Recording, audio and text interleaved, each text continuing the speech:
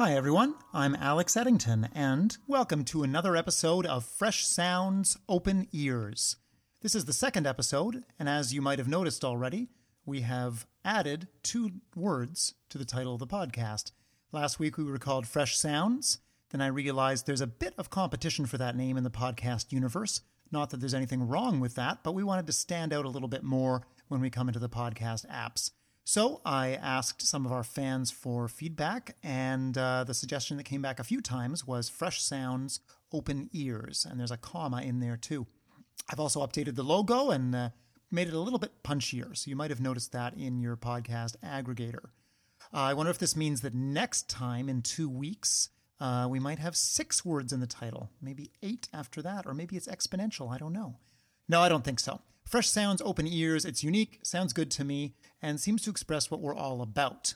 And what we are all about is that this is a podcast where a composer, that's me, interviews other composers, currently Canadian ones, specifically about their work with young and amateur musicians, writing for them, writing with them, etc. Because that's something I do, and that's something I'm interested in talking to other composers about. So last week, if you haven't listened to it yet, go back and check out episode 1 with Laura Hawley. In that episode, I talked to Laura about her work as a choral composer, about life in Edmonton, about how we survive as musicians and especially as choirs during these COVID times. I also, in the first episode, talk a little bit more about our sponsor, who is the ACNMP, the Alliance for Canadian New Music Projects. So not that that's a must listen before this one, but you might as well go back and see what we started with. This week, for our second episode, I sat down for a conversation with Dean Burry, who currently lives in Kingston. He's from Newfoundland originally, and he has lived in various parts of Canada. He is primarily a composer of opera for children. And I'm going to read a little bit from his bio right now. Composer and librettist Dean Burry is a storyteller. In addition to his extensive work in the opera and concert music fields, he has become one of the world's leading composers of children's opera, his works receiving performances across Canada, the United States, Europe, China, and Brazil. At over 600 performances, his opera The Brothers Grimm is one of the most produced operas of the 21st century, and his operatic adaptation of J.R.R. Tolkien's The Hobbit recently received its European premiere to sold-out houses in Slovenia.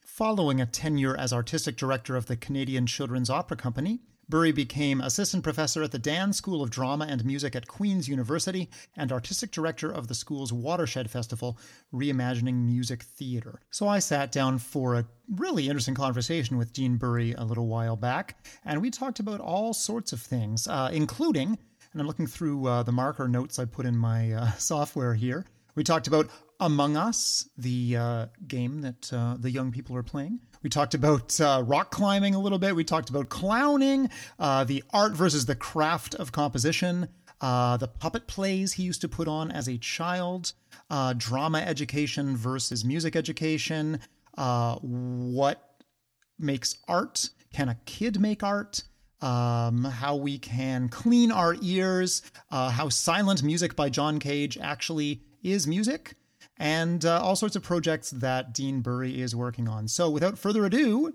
let's listen to that interview.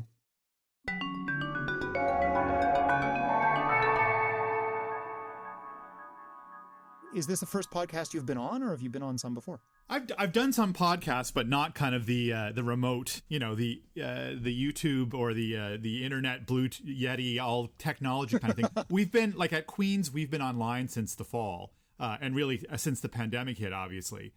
So this summer we were deluged with, so much technology and so many different programs. Is it WeView or Camtasia or Zoom or Teams or, so many different things. So we've had to learn so much technology in such a short amount of time. So one of the first podcasts I've done in the last little while, and certainly in this format, but gosh, I've certainly been on screens and in front of a microphone a lot. That's true. Yeah.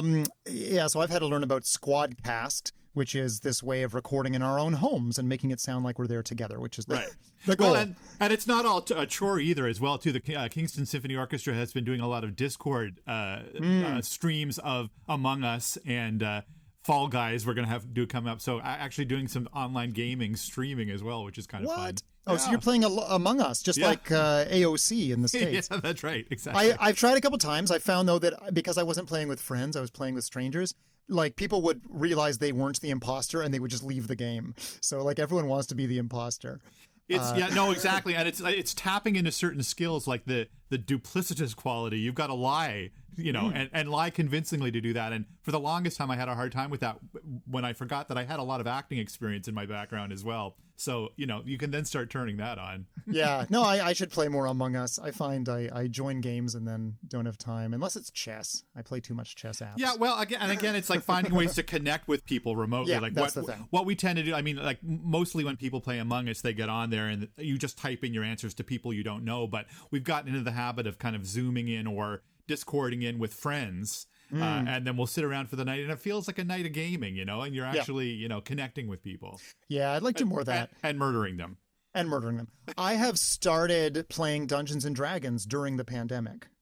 And I was a big Dungeons and Dragons player for many years. In fact, I would attribute a lot of my the reason I became a writer was Dungeons and Dragons, writing those modules back then, and a lot of interest in history as well. I found something called 4 Against Darkness, which is a solo Dungeons and Dragons version that you can download. And so now you can play it with a group. So I've been playing it with my daughter, which is fun. But again, it's just like chucking some dice, and it's been occupying some time for sure. That's great. Yeah, I found it's funny what this pandemic has brought up for me. It's been D&D, also Marvel comics. Like I'm doing a full scale catch up on Marvel, both the MCU and comics, which I never grew up reading. Look at that. What do you have there? This is one of my Christmas presents. This is Amazing Spider-Man number 29, second appearance of the Scorpion. So, wow. Yeah, my son, who's now 5, is actually also my 2-year-old son. They're interested in comic villains, and especially the villains from the Spider-Man series. But we got a book of 5-minute Marvel stories meant for young kids, and I'm reading it. I'm like, I don't know who any of these characters are. So I started watching all the Marvel movies in timeline order, which Disney Plus has set up for you, and reading select characters. Pretty much Spider-Man and Star Wars are my two guilty pleasures. Nice. Well, why don't we talk about some music, and why don't I say who you are? So, so I'm sitting down remotely today with Dean Bury, who is a Canadian composer, and from what I can see, primarily known at the forefront for your work in opera for children. Is this opera that's meant to be performed by children or for children or both? It's been both for sure. I mean, I've had opportunities in both formats. If you're talking about operas that are written for children to perform, you'd be looking at things like the commissions that I wrote for the Canadian Children's Opera Company, things like The Hobbit or The Secret World of Og. Also for Viva Youth Singers as well, too, a piece called The Sword in the Schoolyard.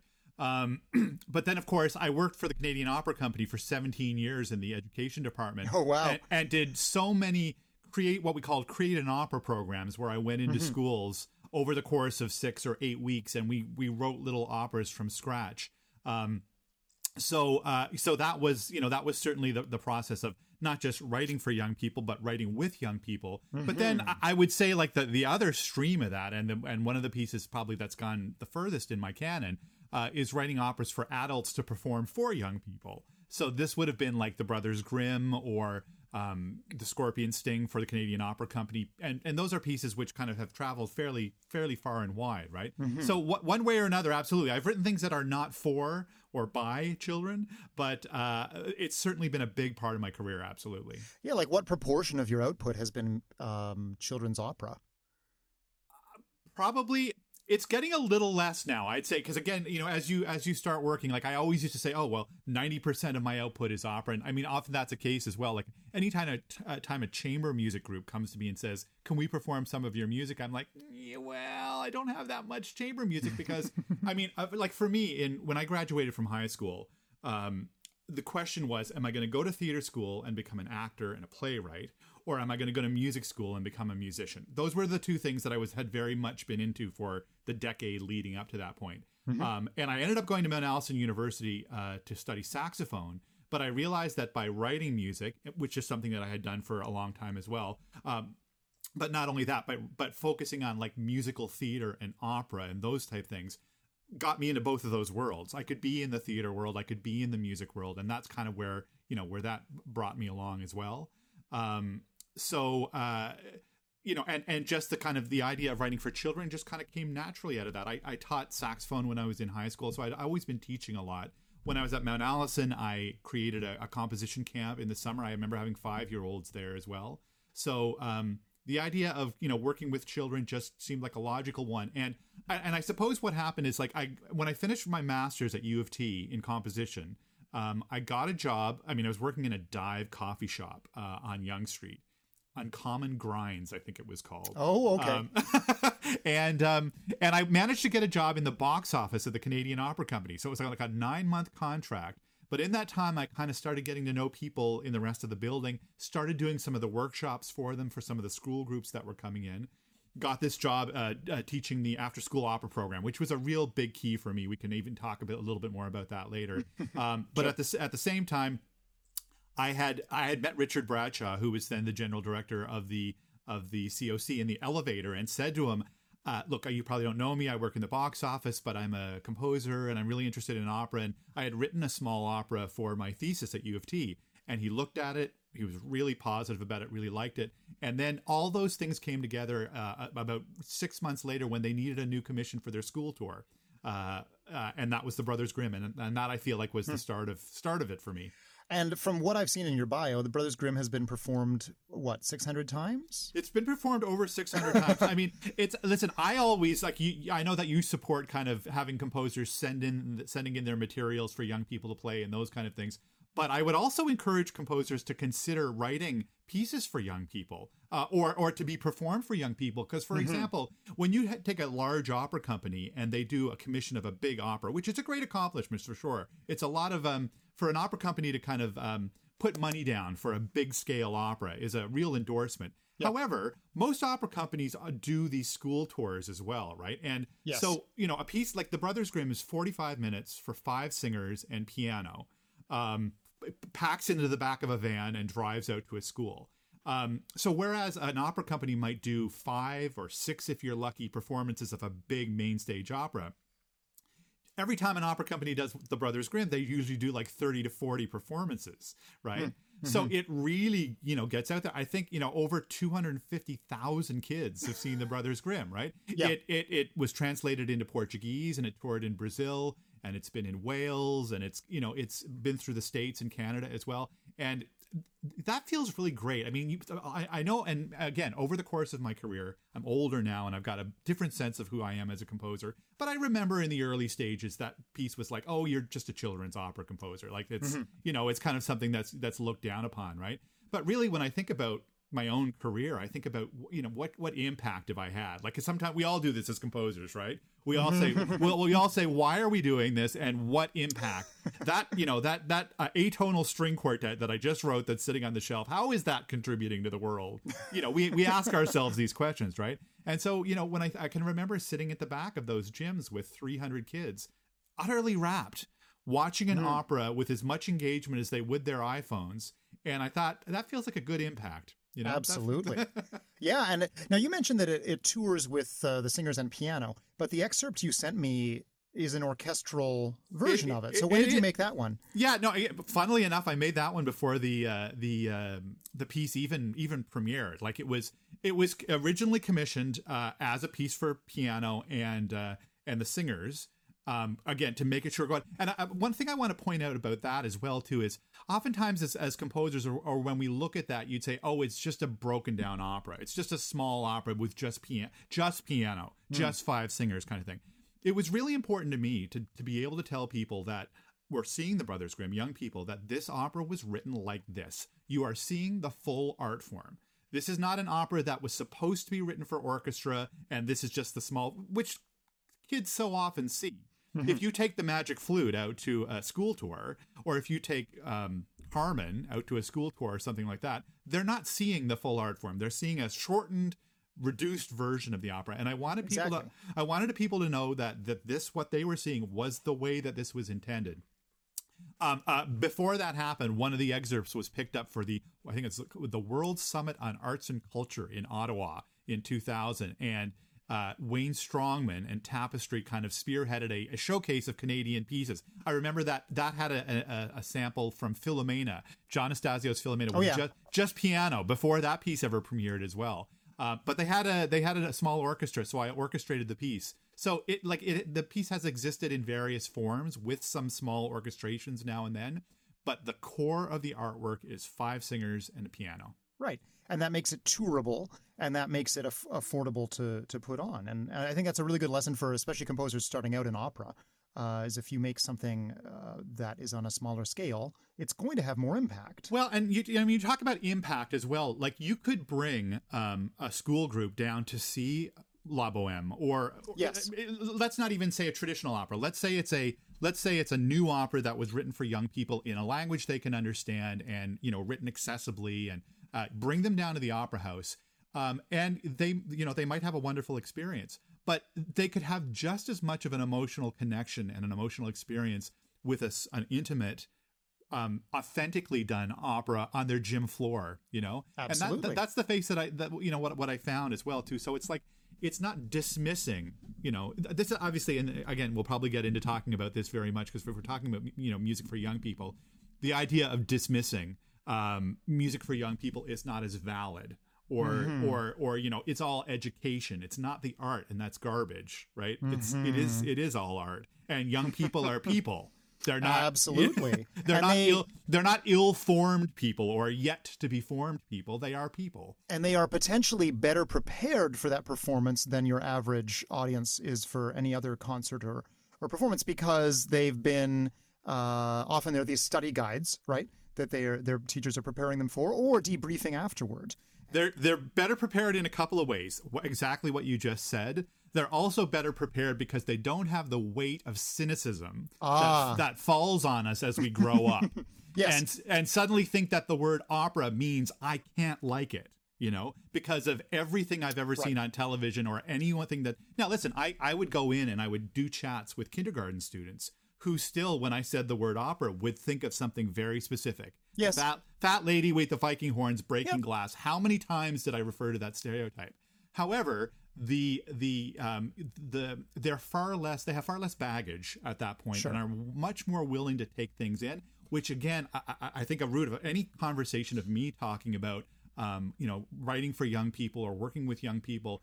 In fact, I think that as adults, we need to carry that quality forward. I think that adults need to write more like children than children need to write more like adults, in a sense, One thing that I've been trying to do more as a composer is to have like the audience know why they're there, like what it is that the music is and is trying to get across. I find with drama, that's something that directors have talked about a lot in my experience. Is like in the first 5 minutes, the audience wants to know, like, what is this going to be? Even if we don't know where it's going, right. What is it we're here for?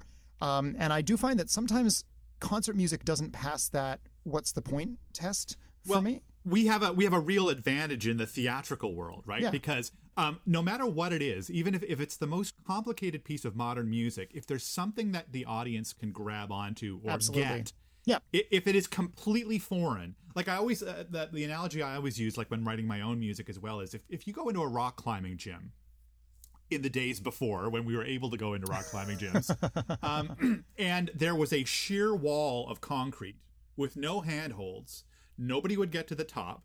Nobody would feel satisfied. No. Right? It would be miserable. Also, though, if you go to a rock climbing gym and there's an escalator going to the top of the wall, everybody will get it. Everybody will get to the top. But is there any satisfaction in that? Is there anything? Do you learn anything? Right? Mm-hmm. So really with my music, and I think with good music, is that you put enough handholds there for people to be able to get to the top, but make it a little bit of a challenge. Yeah. Make it a struggle so there's something to kind of learn on the way, Yeah. But again, when you're doing something that's dramatic, and I always come back to, I remember seeing the production of Bluebeard's Castle and Der Wartung. Oh, that's a beautiful production at the COC, right? Yeah. And I always marveled at the fact that the COC, and this was a couple, this is 20 years ago now. I can't remember the last time they did it, but it's certainly been 15 years anyways. The COC, it's changing, but still has a fairly traditional audience. They want Tosca, they want Carmen. And like I say, it is changing, and I think the COC is doing a good job of changing it, but certainly at that time. So to look at those two incredibly challenging 20th century operas, early 20th century operas, becoming the bread and butter, they sold out, right? Even though the music is so challenging, but what was represented on stage, the acting, the sets, the lighting, all of those things made the story incredibly clear, right? Yes. So everybody in the audience could, what's going on. The music reflects the madness really well. But people were much more willing to accept that very sophisticated, complicated modern music because they felt comfortable and that there was something that they could relate to. They understand that this is, comfortable is maybe not the word to describe either one of those operas, but it's a frame of reference. I know what a horror movie looks like, right? And a horror movie looks like a dark house with lights in the back, and this to me looks like a horror movie, and the story is a horror. So I feel like in the dramatic world we have the advantage of story and visuals as well too that help you get over the hump of the sophistication of the modern music. Yes, giving people something to hang on to, like a narrative or a story, makes a big difference. I find too with when I've written concert music, I find I can't write a piece of music that doesn't have some reference outside of the music itself. Yeah. So maybe I have a lot of pieces with quotations of other tunes, for instance. Do you always have something extra musical, whether it's the text or some other idea, or do you ever write like pure music? So I'm going to ask you a question first as well too, because you mentioned you do that referential kind of thing, right? Do you ever feel guilty about it? I have been known to feel a little bit guilty about it, but I seem to have owned it now because I just put out an album including some pieces that include very much that.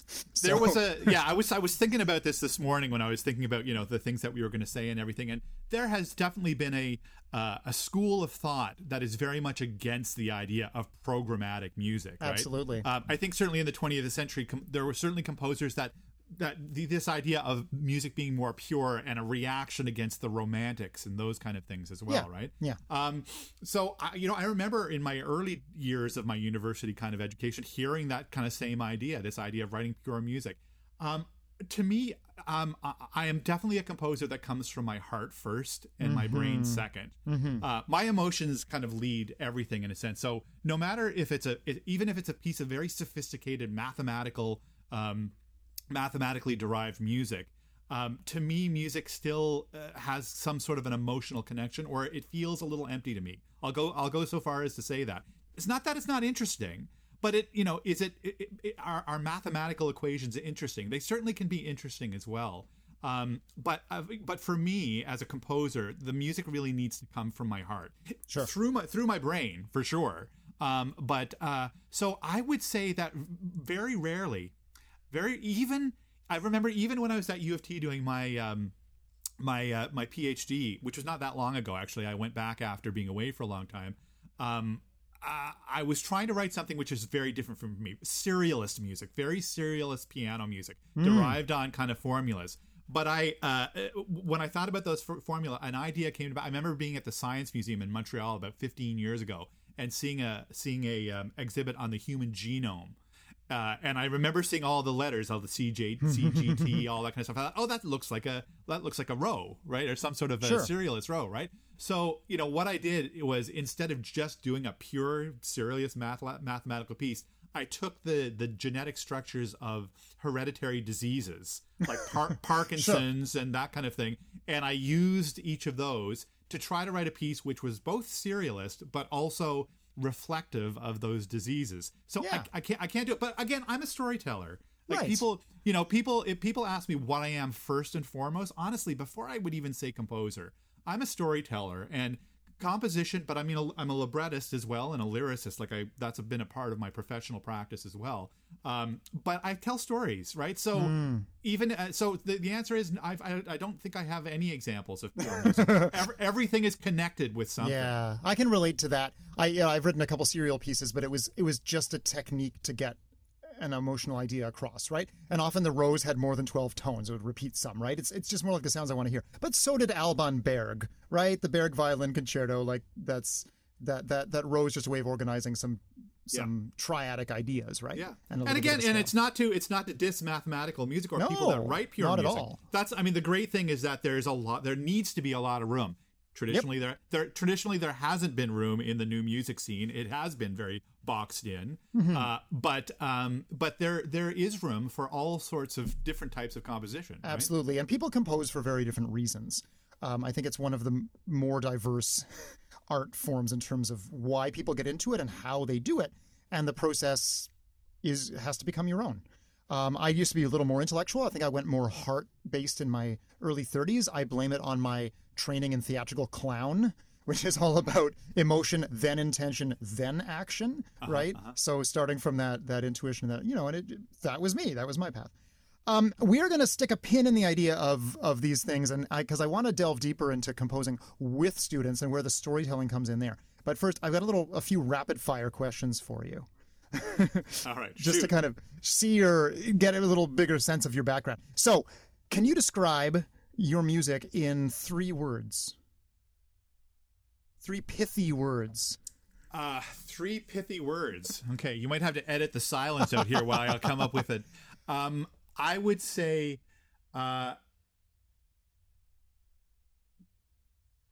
quirky. I'll use the word quirky. Okay. And you now I've got to justify a little bit as well too.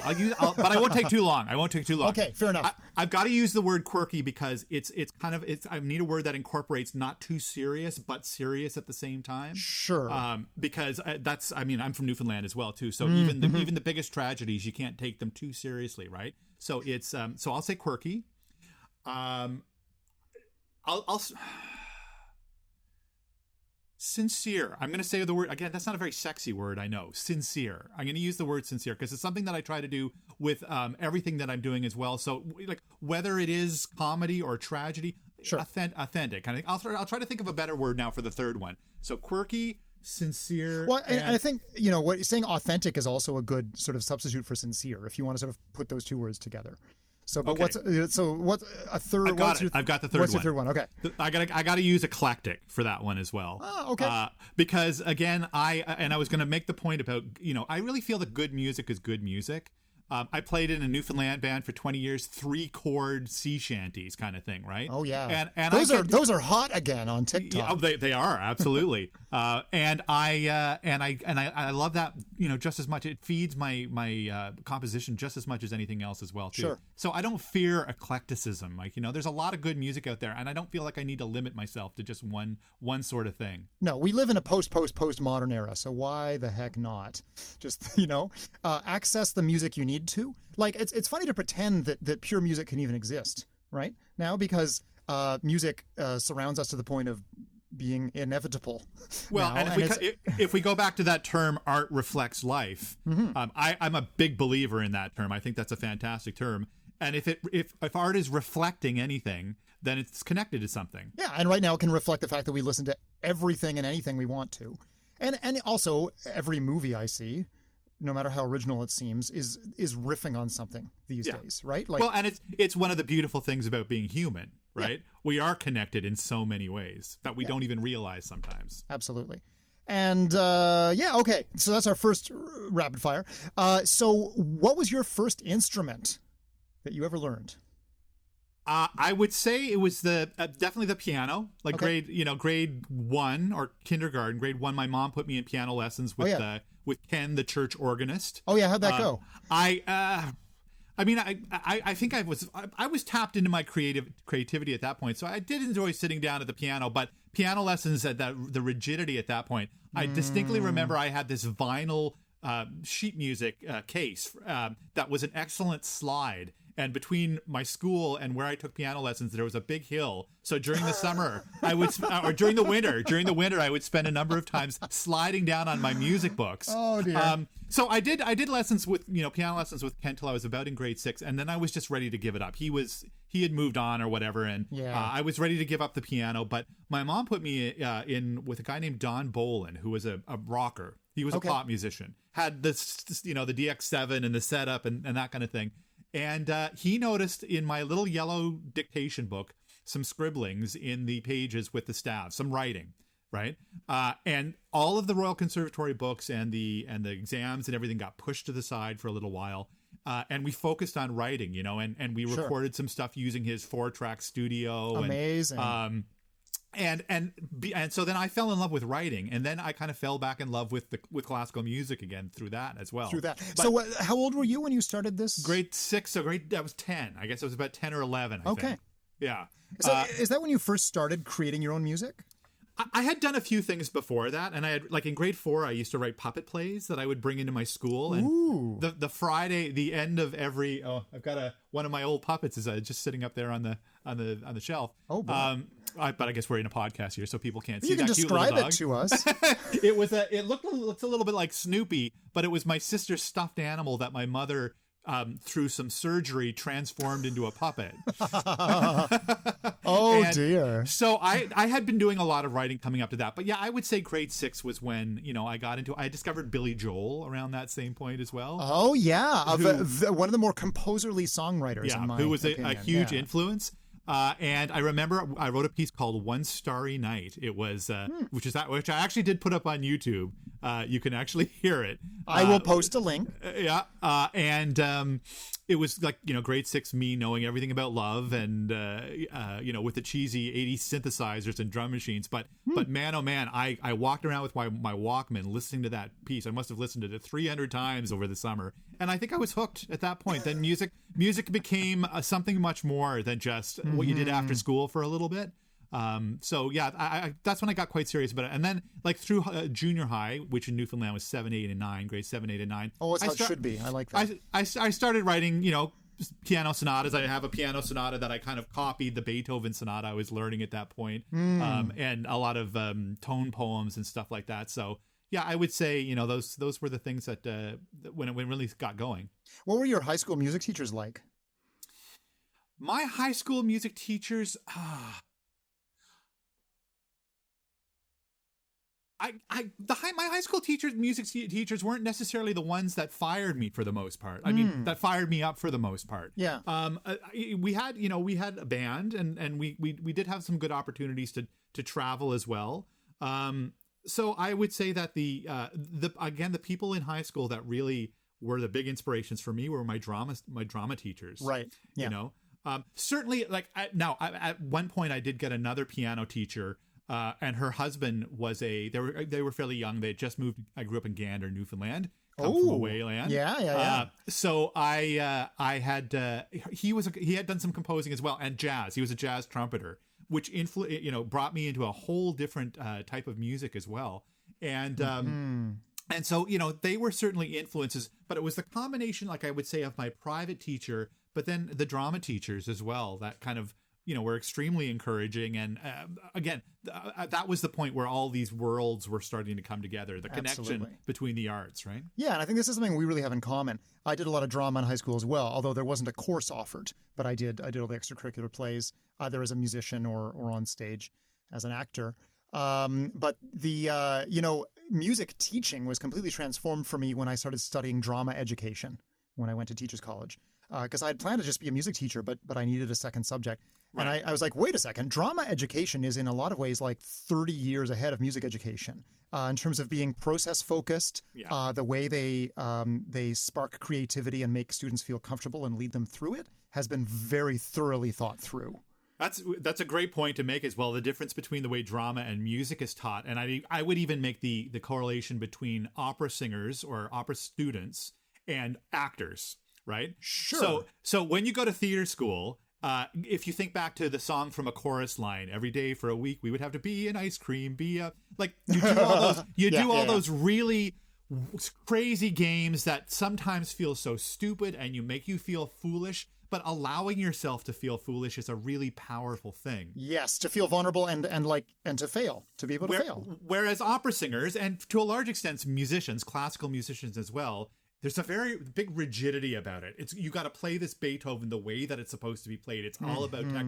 It's not about being loose. It's not about, and if you look foolish as a musician, then it's a bad thing, right? Yeah. Whereas if you look foolish as an actor, it's a good thing because you're open. So absolutely, the things to be learned from each of those sides is vast. Yeah, and we have to learn things and unlearn things and relearn things and self-learn things, and I think that's true with everything. But music, yeah, there's this mistaken idea out there, and listeners of this podcast will remember me saying this last week as well with Laura Hawley as a guest. There's a mistaken idea out there that music is notes and rhythms and writing it on a page. Right. And I had that mistaken idea until only a few years ago. And now I've realized, oh, wait, music is sound, isn't it? And music is something we can make, right? And putting it on paper is great, but that's just a representation. It took me a long time to get to that point because we are so hung up on the idea of music being like this exact science and not a squishy, fuzzy art. Right. Except, well, in classical music. Right. I'm really talking about my background in classical music. Yeah. Well, even I mean, it's the rigidity. Like I was thinking about this morning as well too before we came on. And of course, anything which requires discipline. And if you're going to be a really great musician, and if you're going to be able to, and great is in brackets or not in brackets, but in quotation marks, right? Sure. If you're going to be a really successful or an effective musician, it's not necessarily following somebody else's rules, but it's being able to translate your own creativity to an audience in a sense, right? Mm-hmm. So again, there does need to be rigidity. You need to sit yourself down and practice your instrument. Oh yeah. Or sit yourself down and practice how to compose, or listen to things. There needs to be rigidity there. Yep. You need to see beyond that to an incredible openness, yes. right? To an incredible flexibility. Right? There's freedom in structure. And I find that the more I give myself structure, even just parameters on writing a composition, that really helps me. But part of the structure is knowing how to play your instrument, or like knowing what your craft is. Yes. And a lot of that's heuristics too, just like as you get more experienced, what works, and I always, I always describe that to students as well too, as the difference between the art of composition and the craft of composition, right? Yeah. The art of composition is what, has been described as being inspired, or your muse, or wherever that comes from. Those ideas that come to you, like, again, it was always, if I was waiting for the bus, when I was living in Toronto, if I was waiting for the bus or something, and those bus terminals, the bus shelters really have great acoustics. So if I was working on an opera, oftentimes I'd be sitting in those waiting for the bus singing, right? I love it. And it's those moments where you just let things flow through you. And that's so important. But it's just as important then to be able to get home, put away all the distractions, sit in front of the piano, and get to the craft of composition. And also, as a composer, that's the thing that gets you through. Like, if you've got a commission and you've got a deadline, the muse is not always coming to you. It's no. you've got to use the craft to keep working, to get stuff done, right? Let's segue into talking about composing with students, and and also how we can encourage students to compose themselves, how we can structure that for them, because they don't have those decades of experience that we have. And sometimes they've come in with that unfortunate mistaken idea that you can't compose until you can write it down on the page. And I find I have to disabuse students of that sometimes, that it's like, this is my philosophy now, is that improvising can be composing if we then reflect on it and refine it, right? And like work on it a bit. So I like to do group composition things. But what's your experience where you are, say, when you were working with a Canadian Opera Company with students? How do you create an opera with kids in an after-school program? Yeah, there's a couple of things I think that you need to do as well, and you kind of just touched on one of them about misconceptions that you come in with. Our world in general, our society, our civilization has right now is dealing with so many stereotypes and so many barriers as in terms of diversity or race or gender or anything about the way we're supposed to act, right? And the things that we're supposed to be. And we're still suffering from centuries of teaching people that a composer is a marble bust on a piano. I know. Right? Yeah. We're getting better. We're getting better at showing that it's beyond that, but there's still this sense of a composer, capital C composer, is Mozart or Beethoven, and they're almost gods, or they're aliens, or they're something so unfamiliar. Right? And they were my sparks. Like, without Bach, I don't think I'd be doing this, right? Right. But then that can't be it. And Bach is brilliant. Bach is wonderful. I love listening to Bach, but he was just a man. Yes. Like, he was just a human being. With a lot of kids and apparently a very good work ethic. Yes, exactly. But the history of our, Western society or whatever has kind of elevated these people to the level of gods. And how do you compare to that? How do you approach that, right? So I think one thing, like you say, is really getting back to the idea is, frankly, if a 2-year-old picks up a crayon and makes a mark on a piece of paper, that's art. Yeah. They're an artist, right? Absolutely. And so that literally happens in my house on a daily basis. Exactly. Doing the same thing with sound is you're a composer, right? So it's really giving license to young people, or not just young people, but anyone who is for sure, who is not doesn't consider themselves a composer, that they can create art, right? It's not only owned by quote unquote professional artists, whatever that means, professional, So I think that's one thing, and again, and encouraging people to tap into what they already know, and young people what they already know. My goodness, like as soon as you start singing a song, you know the idea of melody, you know the idea of rhythm. You know that a major chord makes you feel sad, and a minor chord makes you feel, or a minor chord makes you feel sad, and a major chord makes you feel happy. Like most people, they don't even realize they know all the building blocks of what composition is. Absolutely. I think we're born knowing what a major scale is practically because of the songs we sing and listen to as children. Yeah. So that's a big thing. Another big thing, again, and we're getting philosophical here as well too, but the problem is, like, when I think back of that times of me standing in that bus shelter when I did some of my best work, this was like, 10, 15 years ago. I didn't have an iPod. I didn't have an iPhone. I wasn't listening to music. I had a book in my backpack that I could pull out now and then. But there was space. There was silence. There was time to think, right? And I think all of us, including, I wonder myself if I'm not missing the opportunity to be writing something great, because if I've got 10 seconds in a line at Shoppers Drug Mart that I have to wait for the line, I pull the phone out. Check things, right? Or longer. So we've eliminated so much silence, and so it's not just listening outside, but it's listening to your own thoughts as well, right? So how do you communicate that when you work with kids, especially now that I know this is like people say this all the time, but the kids are very much they take the phones for granted, right? They take that filling of time and space for granted, and I think it's harder for them to be bored now and all that. So how do you, particularly with kids today, how do you break in and help them find the space to listen for themselves and trust their instincts? Yeah. Well, I mean, ultimately, you need to try to find a way to make them want to do it as well, right? Yes, of course. And also, like, there's a very easy. It's very, like, I teach, at Queen's here, I teach a course called Foundations of Tonal Music, and it's part rudiments, theory rudiments, but there's also musicianship and some composing and those kind of things as well too. There's also the, there's the tendency to, like, oh, let's just do all the creative stuff and not worry about the learning theory, learning your key signatures, or learning, those kind of things as well, right? Right. So again, I think it needs to be a balance. And again, like, if you're going to learn how to ride a horse, you need to learn the techniques of riding a horse. Like, if you're going to, even though, that being said, I'm not just talking about tonal music. You need to learn about, like, if you're going to play an instrument, it's better to teach someone how to play a guitar rather than just throw the guitar in their hands and say, make noise with it. Yeah, it's like like those older generations who were taught to swim by being thrown in the deep end. I do not like that method of teaching. I don't think it works. But if it works, it's by chance, Yeah. But I would say that my experience is that being creative is satisfying. Being creative, allowing people to express what's inside them is satisfying, no matter who you are. That's fairly universal, right? Right. Now, not everyone's going to become a composer, for sure. That's probably a good thing.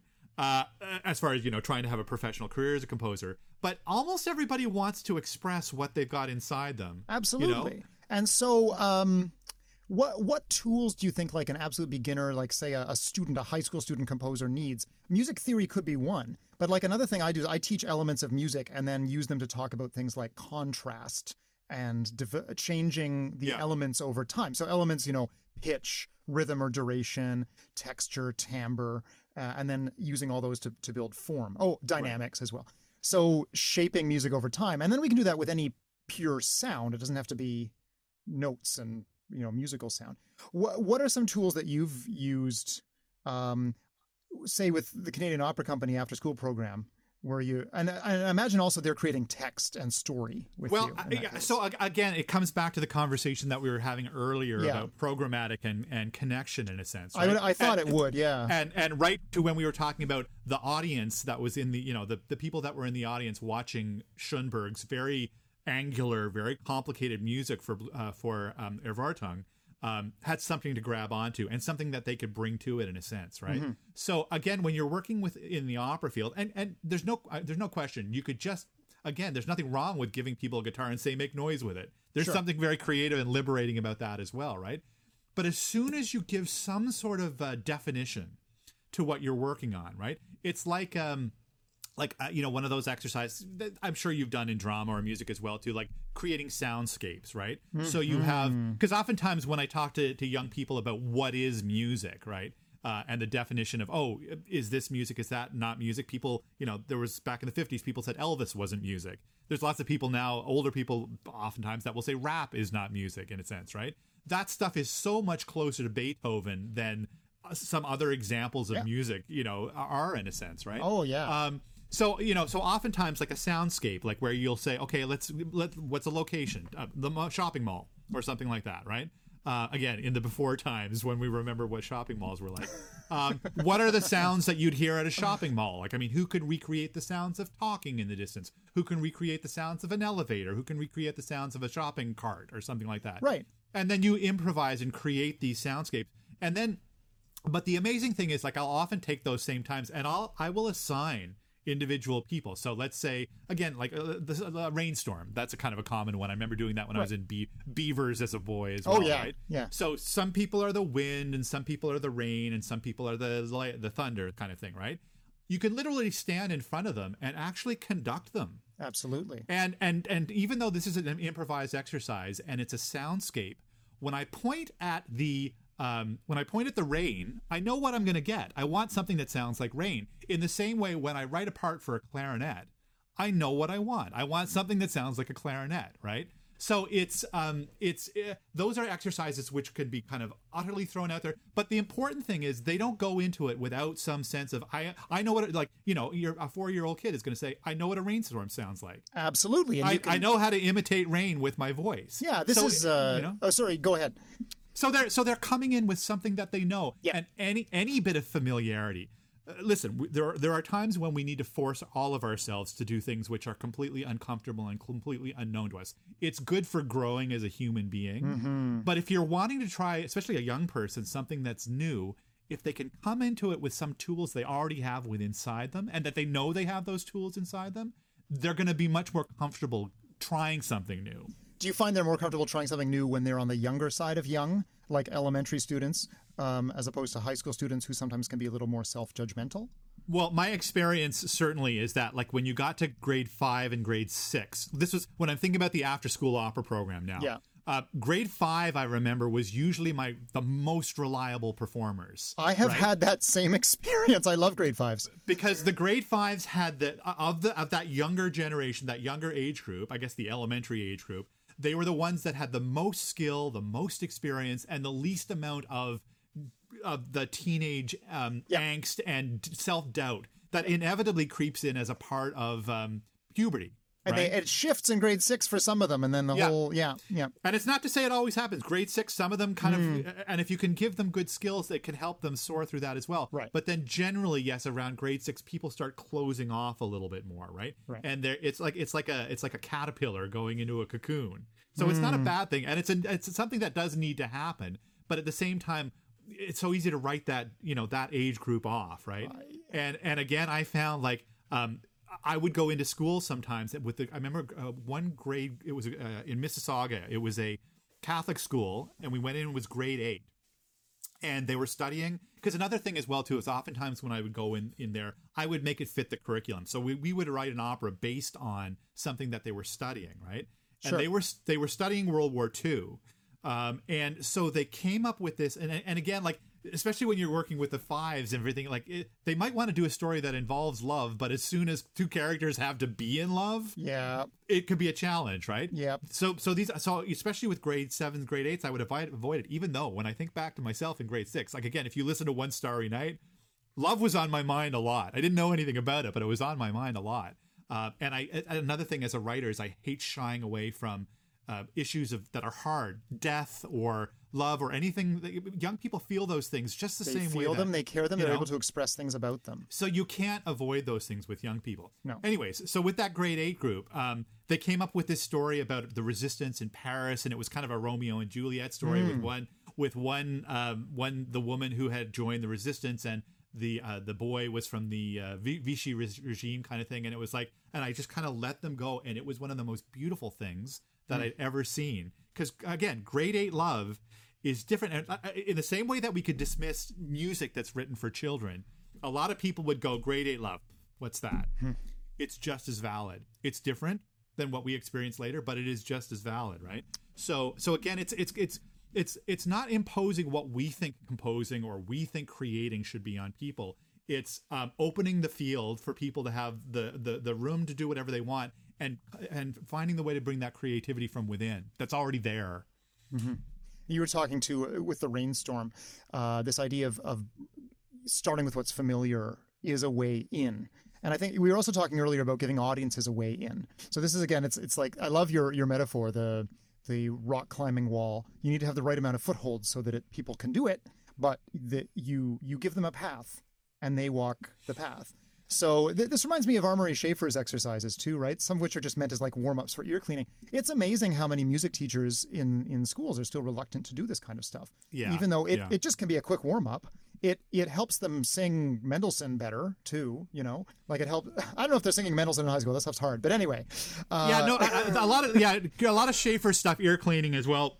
The composer in the classroom, there's some really great kind of things in there that I've stolen and used over the years. Yeah, because you can build them into a whole unit.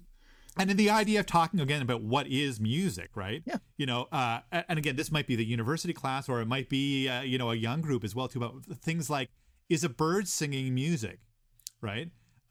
So again, and I usually throw it out there as what are, people's own definition. I would suppose for my own definition of music is that it is a human created thing, that art is a construct of humanity. However, we perceive the bird as music. Yes, we do, for sure. But I don't think the bird is artistically creating music. They're doing it for some other reason. So it's like trying to define for yourself what is music, right? Actually, Laura Hawley and I were talking last time about birds as well, and like birds don't hear it the way we hear it, right? They hear it only as their own call, and they don't hear other bird calls, whereas we hear all the birds. And speaking of birds. Oh, yes. What do we have in your mug there? I saw cardinals, goldfinches, and blue jays. Is that? Yeah. Okay. Beautiful. Oh, no, chickadees. Pardon me. Yes, that's right. I'm a big nature fan, which has been nice for the move. We've been out of Toronto. We moved to just north of Kingston about 2.5 years ago. So, again, the pandemic has been lovely because I've got miles and miles of forest to walk through up there. That is a fields, lucky thing. Right? Yes, I'm stuck in the city, although I do live in a neighborhood with a beach, so that's nice. Yes, somewhere to walk. But this is all great. I think we've covered a ton of ground here. Can I ask you some more sort of like rapid fire stuff? It's actually getting in a Schaefer-y direction. So like, okay, sure. What is your favorite non-musical sound? You're considering music as a pretty broad thing. So like maybe something you'd still consider music, but it's not like an instrument playing or whatever. Like, is there a certain bird, or is there a sound of nature, or is there a machine noise you really like, or? You know what? I'm gonna have to go cliche on this one. I mentioned earlier that I'm a Newfoundlander, so the sound of the ocean is without a doubt, a very powerful sound for me. Water in general, and like we do have Lake Ontario here in Kingston, so that's really nice. Yes. But the sound of the ocean, and I know you came to see Shauna Dithit, which was one of the operas, an opera that I wrote for Tapestry Opera, and it was filled with ocean sounds. Absolutely. It was filled with the chorus creating these sounds of oceans. It is, but like a piece of music, it can be a soft murmur, it can be a crashing Wagnerian opera, Yeah. it can be a lovely little flute solo. So it's so varied and immense and small. Right around the same time I was writing Shauna Dithit, I also wrote a song cycle for Canadian Art Song Project called Sea Variations. And it was the same thing. It was just filling every color from that. So not only does it represent almost every emotion for me, it connects me to kind of who I am as a Newfoundlander as well. Absolutely. And the ocean or a lake can have every mood imaginable. And I find it's often contradictory to the mood on shore.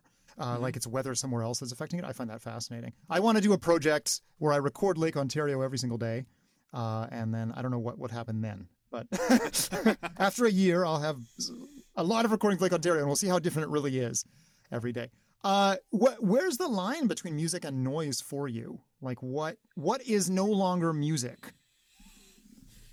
Oh, if it's something, if someone's intending to create music, then it's music. You know, there can be a difference between pleasant and unpleasant. Absolutely. You know. Yes, I love noise. Noise music is my new thing. So yeah. And there are types of music that I don't choose to listen to when I'm out on my run, or that I put on here, not because it's not music, but just because it's not my style, or those kind of things. But again, like I've my daughters are now 12 and 14. And so I've listened to my share of pop music over the last few years as well. Mm-hmm. Some of it, which is really great. I will say it, like I'm a Taylor Swift fan. I think that she's a really interesting writer. Sure. Some of it, which is pretty banal, and hard to listen to. But it's still music, and if it resonates Absolutely. with someone, you can't diss that, right? Yeah. So the difference between what is noise, I would just say, like if someone meant it to be music, it's music. Absolutely. What about if the ocean isn't making music? It didn't mean it to make music, but does it become music when you purposefully listen to it? Again, I think it's a matter of perception, right? Yeah. I can perceive it as the most wonderfully conceived symphony that has ever existed, but the ocean or the earth is not composing. No, it's not. That's my belief, anyways. Yeah. Right? Yeah, I think Debussy might have felt similarly. You can take that inspiration and make music from it, and then that's where the composing comes. Exactly. Yeah, for sure. I don't know. I think I was affected deeply by John Cage 4 minutes and 33 seconds. Just if the frame is there, the sound in it can be music for you. Potentially. I was just talking about that piece last night in that Foundations of Music class, right? Because we're talking about form. Yeah, you must. That is the form piece, because that's all it is. Exactly. There's no melody, there's no harmony, there's no rhythm, but what there is are bookends. There's a very clear form. In fact, a rather traditional classical form. There are movements in it, And he used a process to time the movements and the overall piece. If people aren't familiar, this is John Cage's silent piece, where a performer or performers, sometimes an orchestra, come on stage and are silent for 4 minutes and 33 seconds precisely, but there are 3 movements. And the idea is that there's no such thing as silence. Any sound that happens in the room is the piece, and it's a piece because we have put a structure of purposeful listening around it. And I thought it was a joke until I was in my master's degree, and like, no, there's he was building to that for decades. Yeah, you get it for sure. And again, it's not a piece that I listen to when I'm jogging on my iPhone. No, but so let's talk about what do you listen to? What's your jogging music? What's my jogging? Again, we got Apple Music recently, which was really it was nice to have access. All of my CDs, of course, like so many people, are down in a box, right? Yep. We don't even really have a CD player anymore, and I was really lamenting the fact that I wasn't able to go back to my old CDs and listen to things, and I found myself just listening to less music. Whatever pops up on YouTube or whatever pops up on Facebook is what consumes my time. Right. But I found myself kind of less selectively sitting down to listen to music, and so what I was missing, and I referred to this earlier, was my old collection of Billy Joel music, right? The 14 or 15 albums that he put out, like they were really pivotal in me becoming a composer and a songwriter as well, and a storyteller, right? And I listened to them intensely up until about 22, 23, when I got out of school and kind of went out a bit more as an adult. And so I've been going back through those old recordings and those old collections. And again, man, oh man, as a 48-year-old, my understanding of those lyrics and what was meant there is so different. And the music itself is so different than what it was when I was a 22-year-old, in a sense, right? I remember there was one lyric from, I think it's from Cold Spring Harbor, one of his earlier albums. And the line is, "I was dreaming of tomorrow, so I sacrificed today. and it sure was a grand waste of time. And again, like I know for myself, and I know a lot of people struggle with thinking about the moment, living in the moment, and not always thinking about what it's going to be like tomorrow. And so that lyric, when I was 22, whatever, it just kind of went across me, hit me like a ton of bricks. And this is the same case with a lot of, not just, Billy Joel, but any music. When you go back and listen to it with the ears that are now 25 years more experience, it can be a revelatory thing. So I would advise people, if you had something that you loved when you were younger, haven't listened to it in ages, give it a try. Go back. Absolutely. What would you say is if you're really in a bad mental state or emotional state and you just need to lie on the floor in the dark and listen to something, and what will restore you? What song or album or piece? I would like to get this. When you get to ask these questions as a classical composer, I'd like to give the Xenakis or the Ligeti, or these pieces. Xenakis would destroy me in that case. Honestly, my go-to, once again, it's another cheesy answer, but 80s pop music. Nice. That's high quality stuff. The stuff that I listen to, and not just Billy Joel, but I'm talking like Cyndi Lauper and Bruce Springsteen and Aha and stuff like that. Toto, all the Chicago. Sometimes the cheesier the better. Again. And I'll bring this full circle again to something else that we've talked about. It's something which kind of allows me to tap into where I was when I was young, when I was a young person. And as I mentioned at one point, that as adult composers, what we need to do is we need to hold on to what we have as young people. The sense of wonder and creativity and openness is something that we all need to hold on to, not just as adults in general, but if we're going to be artists or if we're going to be creators, you got to tap into that, right? Yeah. And so I think for me, and again, one of the biggest things I miss about the pandemic is coming back to Toronto and going down to one of these barcades, these arcade bars where you can go in and play Pac-Man or play Space Invaders or something like that with the 80s music. I go in those places and man, it's my happy place.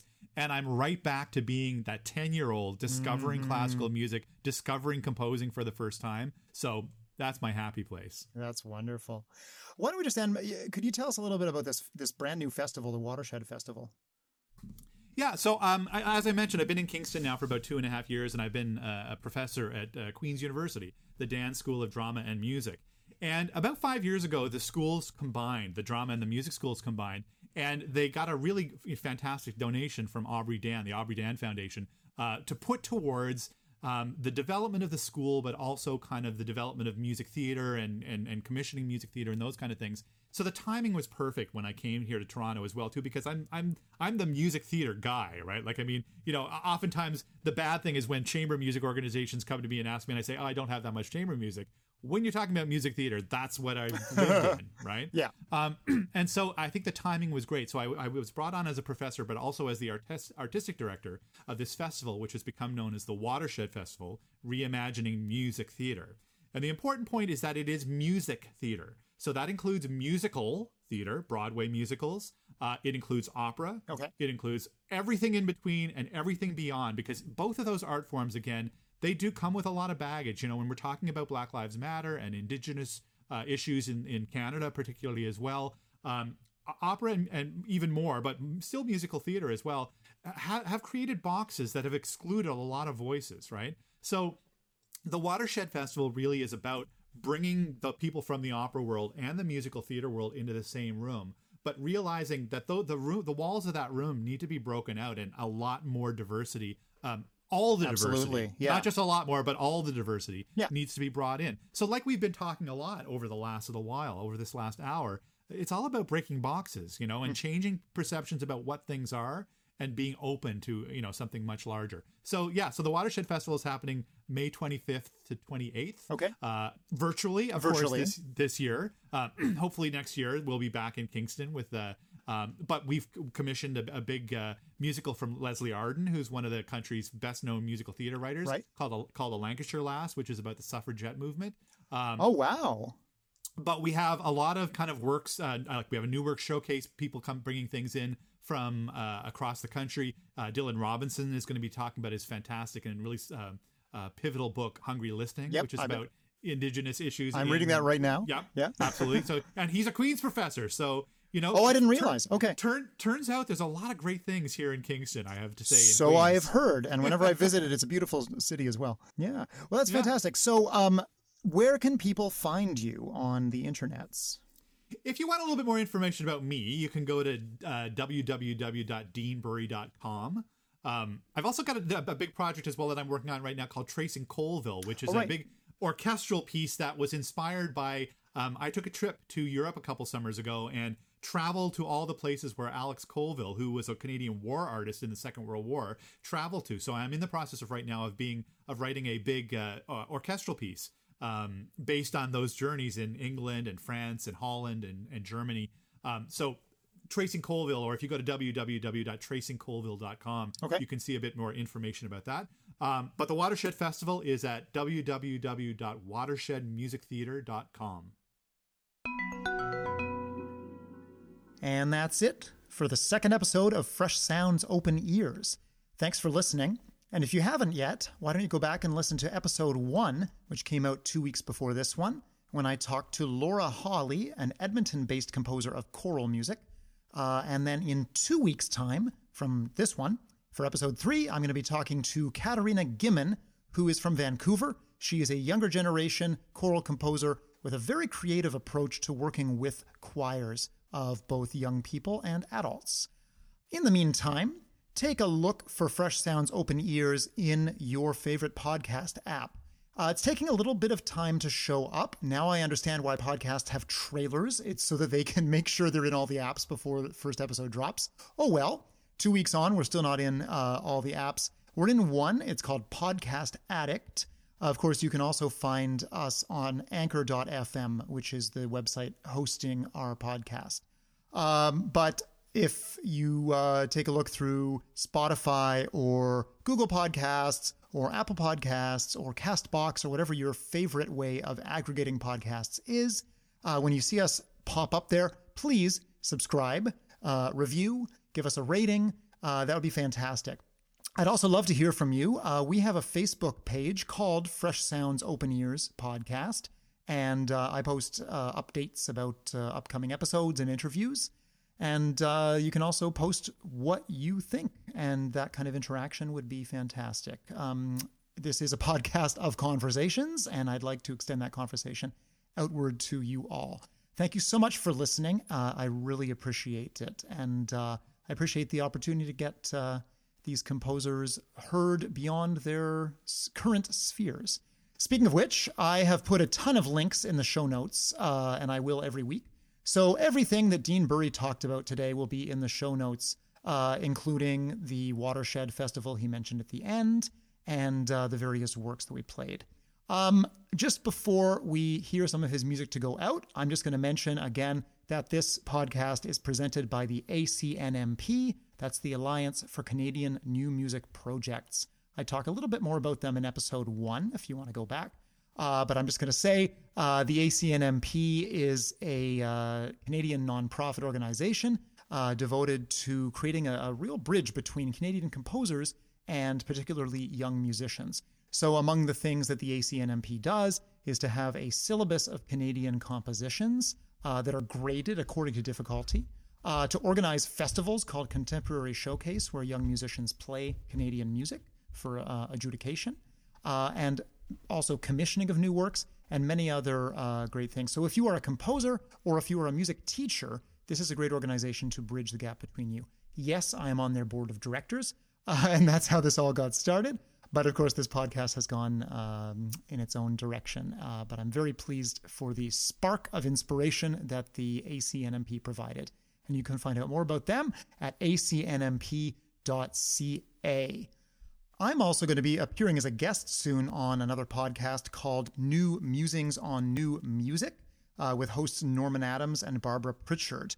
They interview composers as well. So I'm going to talk about this podcast and also my own work as a composer. My name, of course, is Alex Eddington. If you want to find out more about me and my work, you can check out alexeddington.com. We are going to play out with some music by Dean Bury. This is his most performed piece, the opera The Brothers Grimm, which I think when it toured often was played with piano, as he mentioned. But this is the orchestral version that he wrote for this aria, at least, right in the very beginning of the piece. This is back from 2001. It's called Above the World from the opera The Brothers Grimm. And the performers singing here are Stuart Howe, tenor, and Rebecca Haas, mezzo-soprano. Please enjoy.